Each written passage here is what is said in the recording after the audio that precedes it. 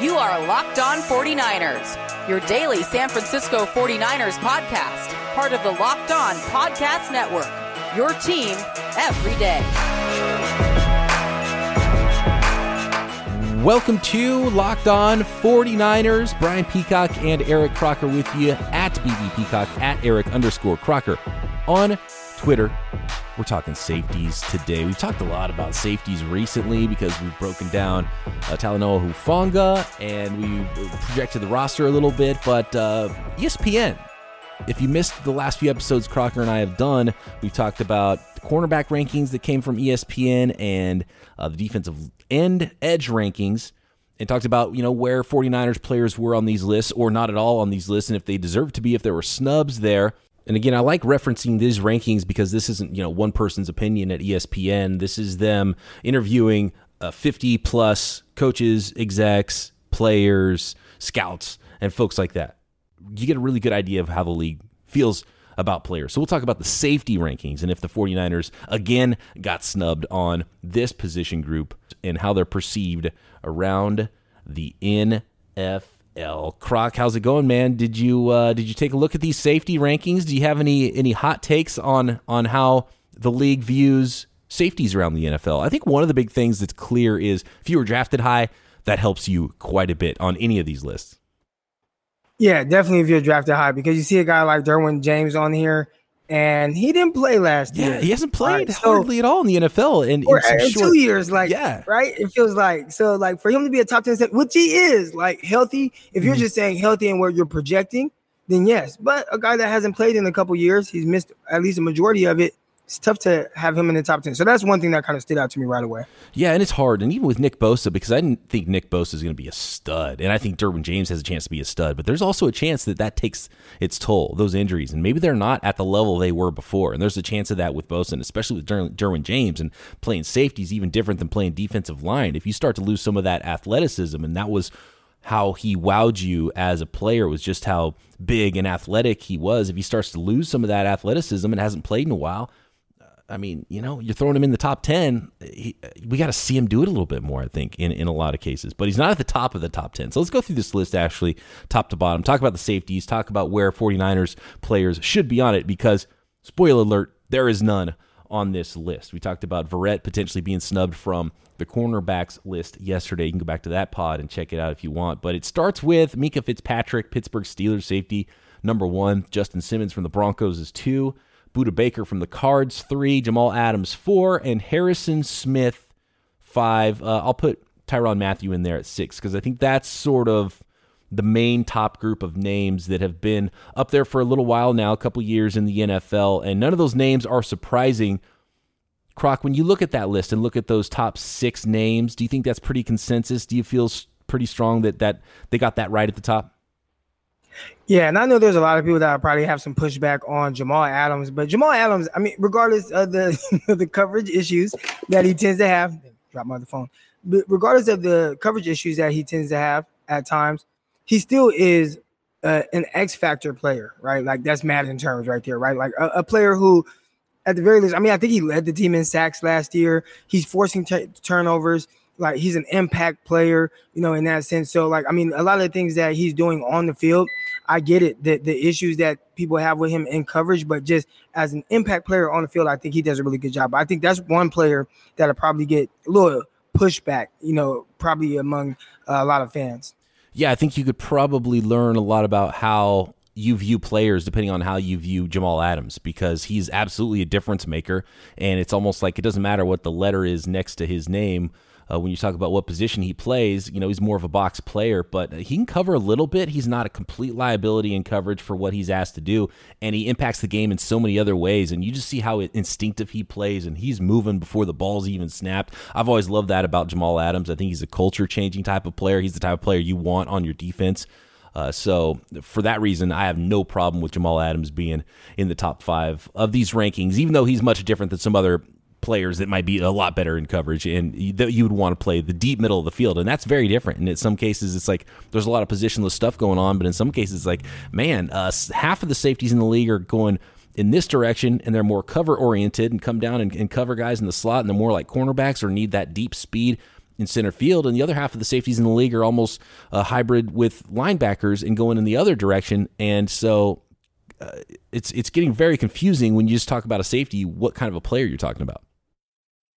Yeah, a lot of these guys, especially, I lean towards coverage. So typically, that's the guys that I look for first. So like Minkah Fitzpatrick, Buda Baker, like those would be like my top guys right away. I just think with their instincts that they play with, like that's what I want from my safeties. They're jumping routes, they're making plays. And we'll get into Jimmie Ward and not being on this list, but you would like to see him maybe anticipate a little bit more. And again, it depends on what the coach is asking him to do.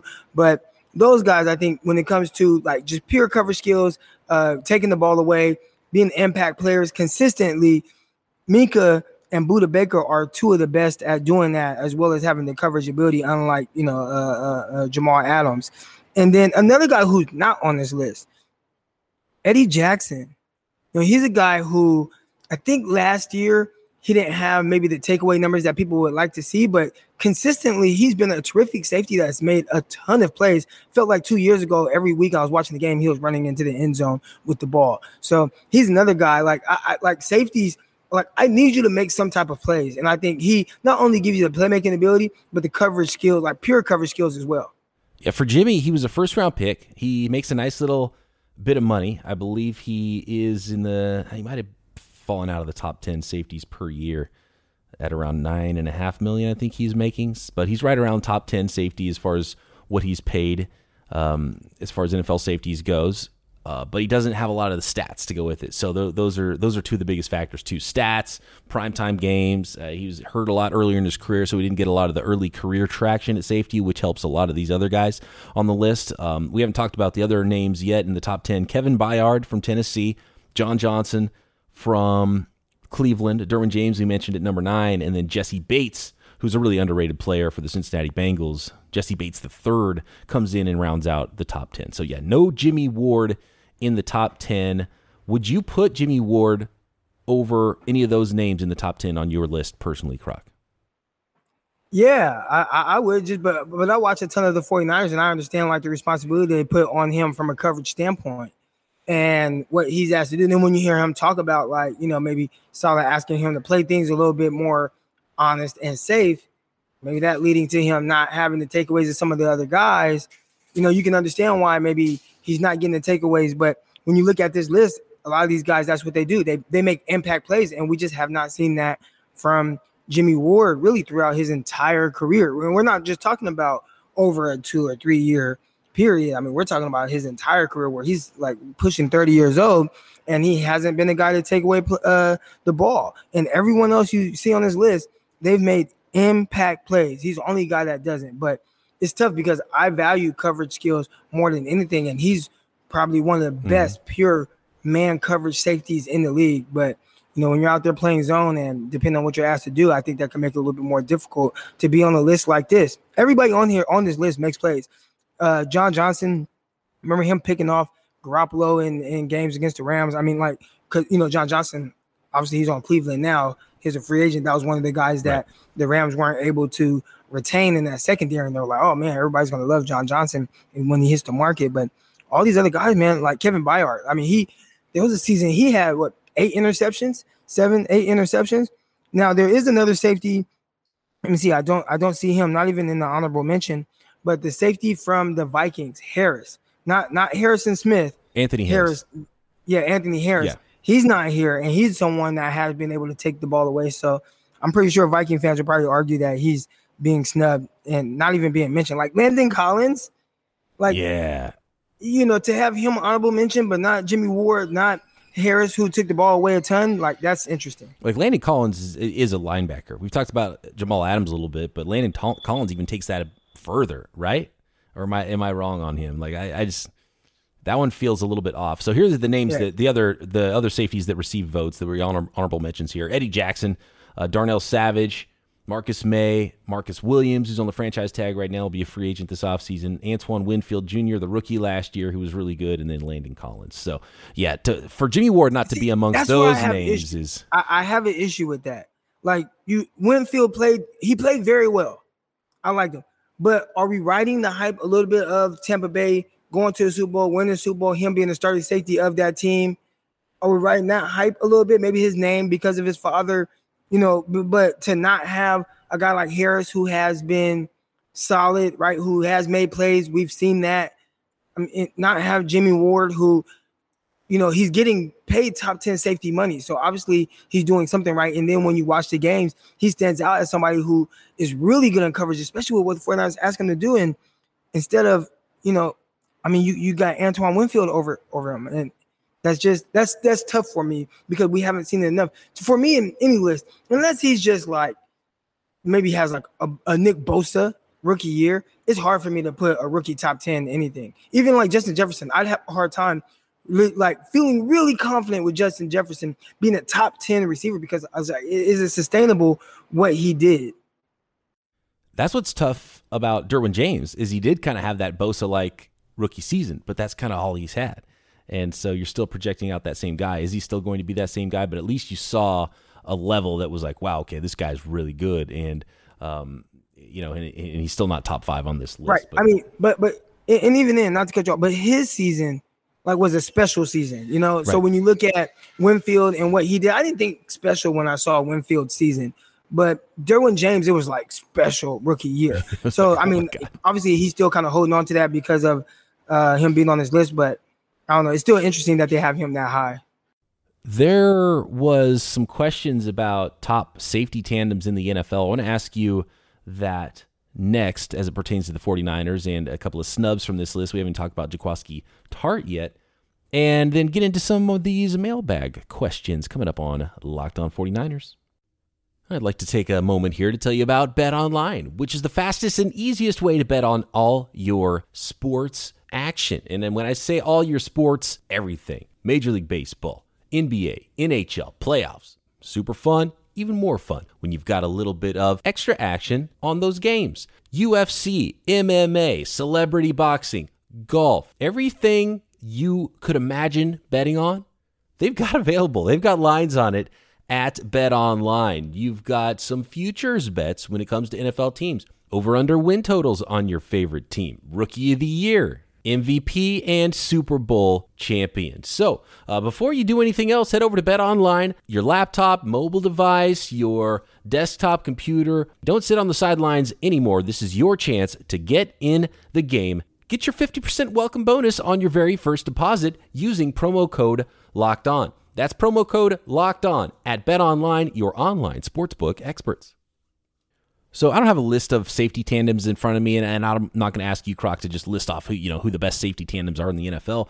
But here's the thing, and this is maybe more indicative of how good safety play is across the NFL, or how many good safeties there are currently in the NFL, that Jimmie Ward doesn't make that list and Jaquiski Tartt doesn't even sniff that list. But I saw a thing about best safety tandems in the NFL recently, and a lot of people were talking about Tartt and Ward being up there. Like, that's not a problem for the 49ers, right? When Tartt and Ward are healthy, they got a good safety group, but they're not listed as the top tandem safeties in the NFL, and neither one of them is on the top 15 or so safeties according to execs and players and scouts and coaches around the NFL. So how much should teams be putting into the safety position when there's seemingly so many good ones, right? Because, I don't know, where would you rank the 49ers safety tandem amongst the league? Like, just right offhand, and you don't have to be exact with the number, but are they near the top for you? Or are they just good, or are they great? What do you think about these guys? They would have to be on there to some extent when they're healthy. And maybe that's the issue, when they're healthy, right? Those are guys who, when they're on the field together, they are extremely sound. I think they're very versatile.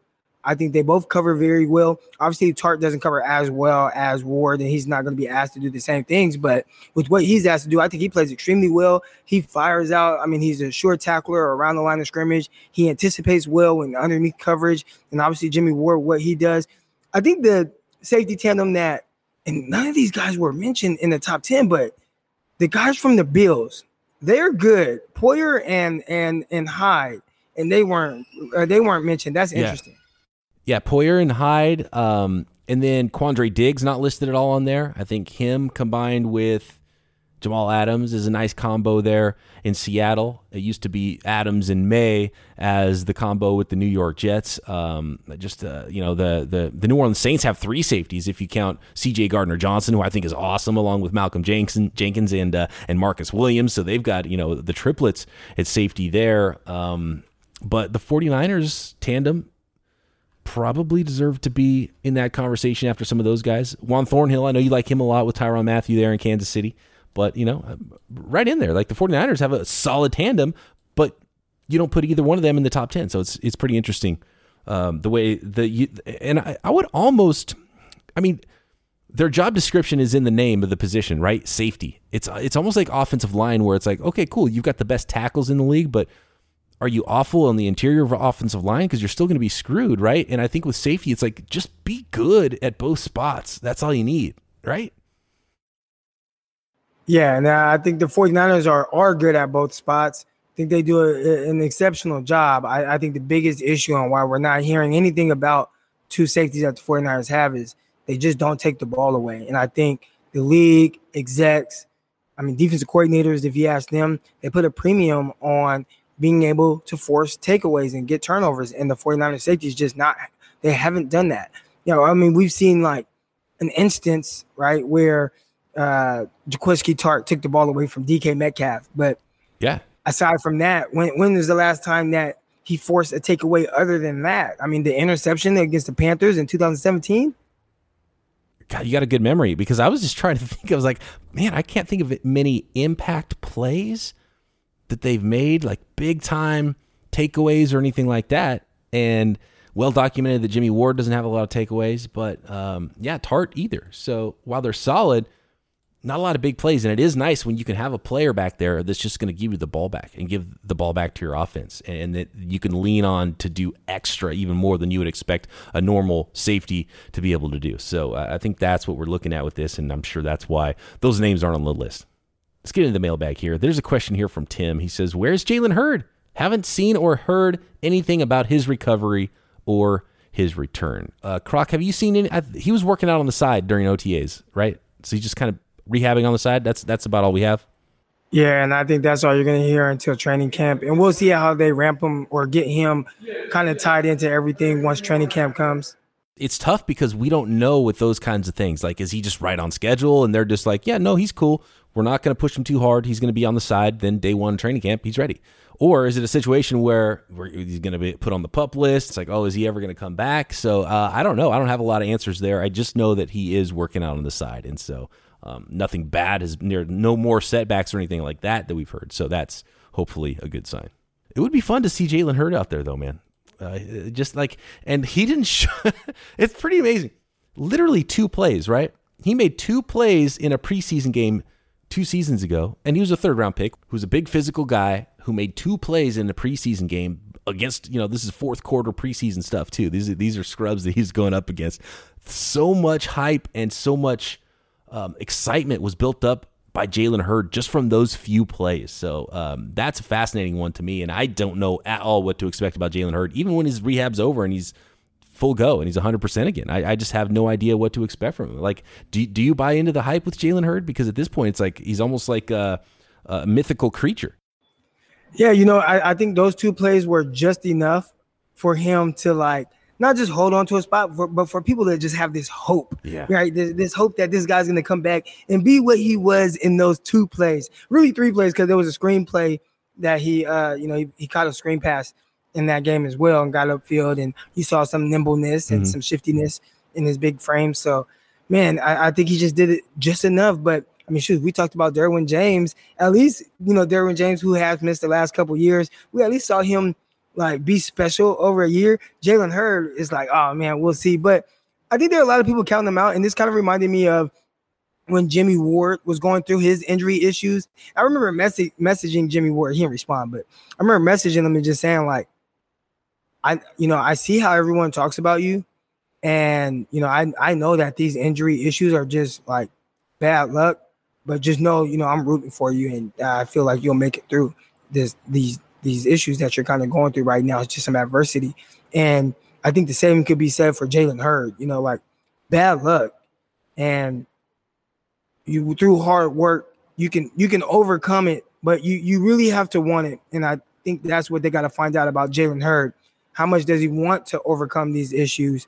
Or is he just content with just, the situation that he's been going through? Yeah, and that's tough. You have to be really mentally tough, and it's easy for us to say, whatever, rehab and come back from it. I've rehabbed from like some minor stuff, and it's not fun. It's like, but your career is defined by it, and it's riding on that stuff, and you have to be mentally tough. And we really just, we act like it's the easiest thing ever for that kind of thing to happen, and it's really not. I don't know. And Croc, because you talk about how you've never really had any major. What's the most major injury you've had to come back from?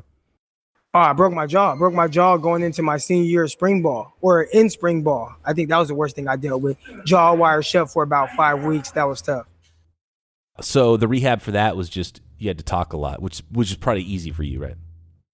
It was just jaw wired shut. And the craziest thing is I had to blend up everything. So I tried to, first I thought it was going to be cool. Like, okay, just make your milkshakes every day, blend up some stuff, drink some Ensures, which I heard Kanye West say that on the song when he talked about his jaw being wired shut. So I did that. And I mean, after a week, I was starving. I was dropping weight. Going from 190 something to I dropped to 168. It was bad. Oh, wow. And I had to start blending up anything that I could find. And so, I tried a bunch of different combinations, some that you guys don't even want to hear. Like cheeseburgers. But eventually I settled in on mac and cheese, chili, and milk.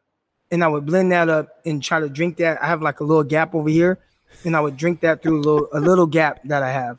It was tough. I wouldn't wish that on my worst enemy. A broken jaw is the worst. That sounds terrible. Yeah. So then once you get your jaw unwired and you're lighter, then you got to go crazy with protein shakes, right? And work out and get back there. So that I didn't think at first when you said broken jaw, I thought, oh, well, that's not really the same as rehabbing, an ACL, whatever. But there's probably a ton of work involved there.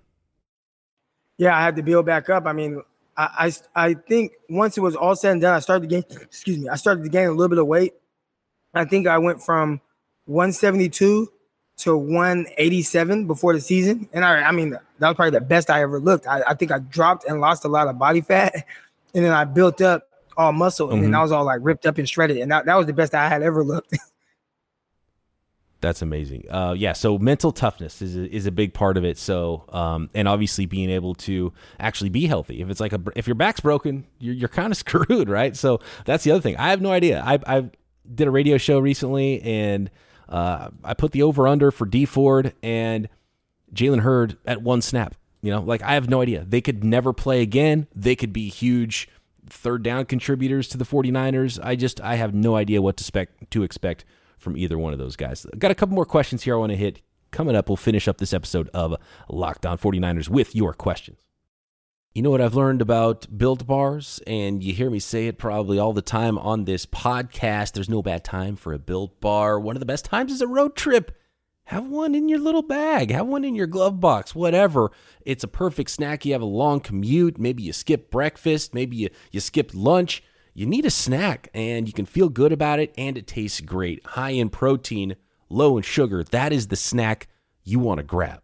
9 original flavors like cherry barcia, raspberry, mint brownie, peanut butter is my favorite, and they're always filtering in specialty flavors. So go to Built.com and find out what kind of new flavors they've got for you. You can buy a box of one flavor or do a mix and match. Even great for keto diets if you're trying to lose weight, only 4 or 5 grams of net carbs. So amazing flavors, all tasty, all healthy. You can't go wrong with a Built Bar if you go to Built.com and use promo code LOCKED15 for 15% off your next box of Built Bars, the official protein bar of the U.S. track and field team.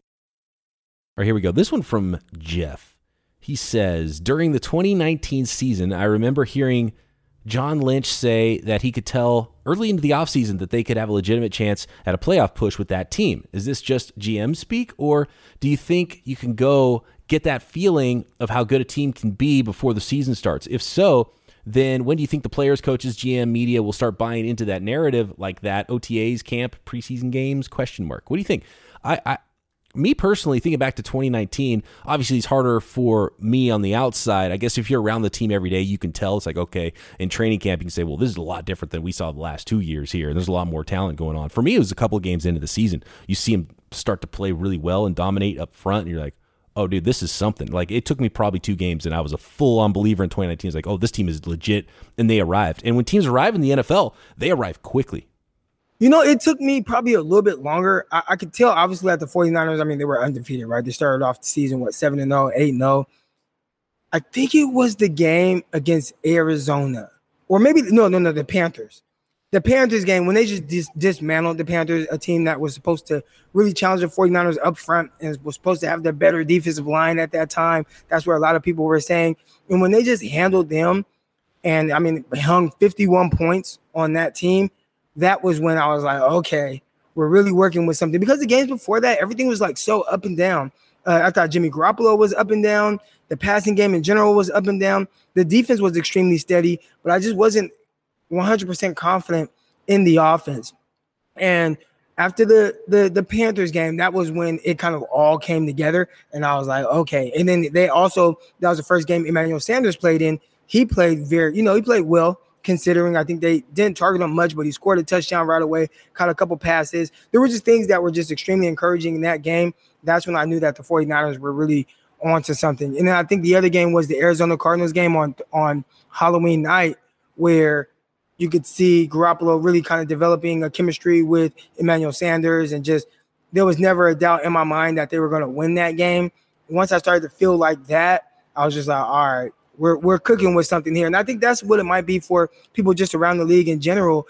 I don't think it's in training camp we know. I mean, unless this team has just been good consistently, I think you have to wait to see, at least be like a quarter of the way through to kind of realize or feel like, you know what, I think this team is real. I think a lot of times people would feel even more confident making that comment maybe halfway through.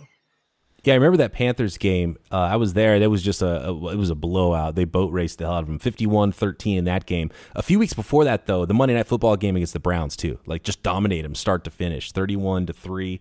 They beat the Steelers, which is a good team. Before that, week 2, they dropped 41 on the Bengals, and like the Bengals and Browns were not great teams at that point, but still was just like they were soundly beating everybody. And then remember that mud game in Washington where they won 9-0, and it was like, look, they only scored 9 points, but Washington wasn't doing anything on them. And they're sliding around in the mud. We're like, this is fun. You can't mess with us. We're just going to completely blank you, even though we're playing in these conditions. So it was like every week it was just like, oh, this team is legit. But I don't know if, like, I guess if you're around a team, I believe John Lynch. And look, John Lynch is competitive and probably optimistic. So I don't know if you can fully believe him on that, but I'm sure that he could tell it was different sooner than we could, right? You could probably see that in training camp. Yeah, I mean, all coaches are typically optimistic, and they know what they were building towards, and they've seen the 49ers finish season strong, but you still have to kind of see it and really say, like, dang, like, we are a dominant team, and how dominant they were defensively. I think that really helped speed up the process with that whole thing. And the narrative that was kind of around the 49ers. Yeah.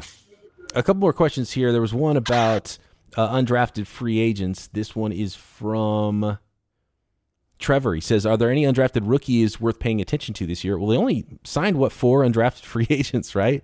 So it wasn't the undrafted class of like 2017 when they just have a completely gutted rosters. And it's guys like Breida and Mullins and Kendrick Bourne, and all these guys have this huge opportunity. There's not many guys that have an opportunity really at all as undrafted free agents in this class. I think Austin Watkins, the wide receiver, that's maybe the biggest name I can think of, and he's got a hill to climb too, and especially if you can't get off press from a fellow rookie, Diamador Lenore, from the one rep that I've seen of him in rookie minicamp. So, but he was a player I liked and had a nice little Senior Bowl, so Austin Watkins is about the only name I can think of that I'd say that is really worth paying attention to. Yeah, I mean, shoot, I don't even think I can name another undrafted rookie. Well, they only signed 4. One was a quarterback that is like, who was it? It's the son of Doug Peterson. He's not going to make the team, No, he's tight end. I'm sorry, tight end. Tight end. Yeah, tight end. I mean, that's just like, hey, can you sign my son? Sure, no problem, buddy. training camp fodder. I don't know. Who knows? Maybe was it Josh Peterson? No, that's a different person. I don't remember who the Peterson, but Doug Peterson's kid at tight end is another one. But yeah, they signed 4 undrafted free agents. Crazy. So that should tell you that this team is pretty stacked. You only fit in 4 undrafted free agents. I think this year too, there was just a smaller class of rookies too. So there's probably less talent late in the draft, undrafted free agents, than there usually is. And on the flip side of that, I think next year's class could be a really big one as far as undrafted free agents and late round picks. Yeah, they're going to have to, I don't want to say overcompensate, but they're going to have to figure out a way to work around missing, draft capital, high draft capital at that. Yeah. I know they gained the 3rd round pick, and hopefully they get something for Jimmy Garoppolo, because I can't think of a scenario where he is around next year. Yeah. That'd be interesting. So, but you're definitely going to have to figure out a way to get some more young players. And they've done very well, being able to identify undrafted rookie free agents and figure out different ways to utilize guys. So I could see a guy being able to come in, and maybe if he doesn't make the roster, but practice squad, and they work to develop him from there. Yeah, that's been the strength of this front office, is finding good late round picks and finding gems in undrafted free agency that could make somewhat of an impact for the team. Last one here. Let's go to Nick. He says, do we want to see Jalen more at camp as a guard or a tackle? Also, how much improvement do we need to see from Charlie Warner? I'll answer the Charlie Warner one. I just need to see anything from Charlie Warner. We didn't see anything from him in his rookie year. And look, that was an odd offseason, so whatever. I don't think he is going to be much of an impact player. I think at best he's a distant 3rd behind Kittle and Dwelly, but the 3rd tight end still needs to be around and do some things. So seeing anything from Charlie Warner, I think, will be better this year. He needs to improve across the board, I'm sure. Jalen Moore, we did the Jalen Moore breakdown last week or the week before. I can't remember. I see him as a guard. Croc, do you want to see him a little bit of tackle just to see? I like him at guard. Again, I saw the Senior Bowl reps, and he seems like he kind of fits that mold. So he has a tackle body, but I thought he looked good moving around that guard, and that'll probably give him a better opportunity, because it seems like the depth, or even just being like a swing guy, I think that'll really help him. Just that versatility that he has. Absolutely. All right. Good stuff, Croc. Thanks, everybody, for your questions. We'll hit a few more tomorrow with Wink on another Winky Wednesday. Not sure how we're going to finish this week, but we've got some vacations coming up for both Croc and I, but we're still going to come at you at least 4 days a week in the next 2 weeks, and then we're going to be at it with training camp on July 27th, Tuesday. We're going to project the entire 49ers roster over the course of the next 2 weeks as well, so we've got a lot coming at you right here, Locked On 49ers.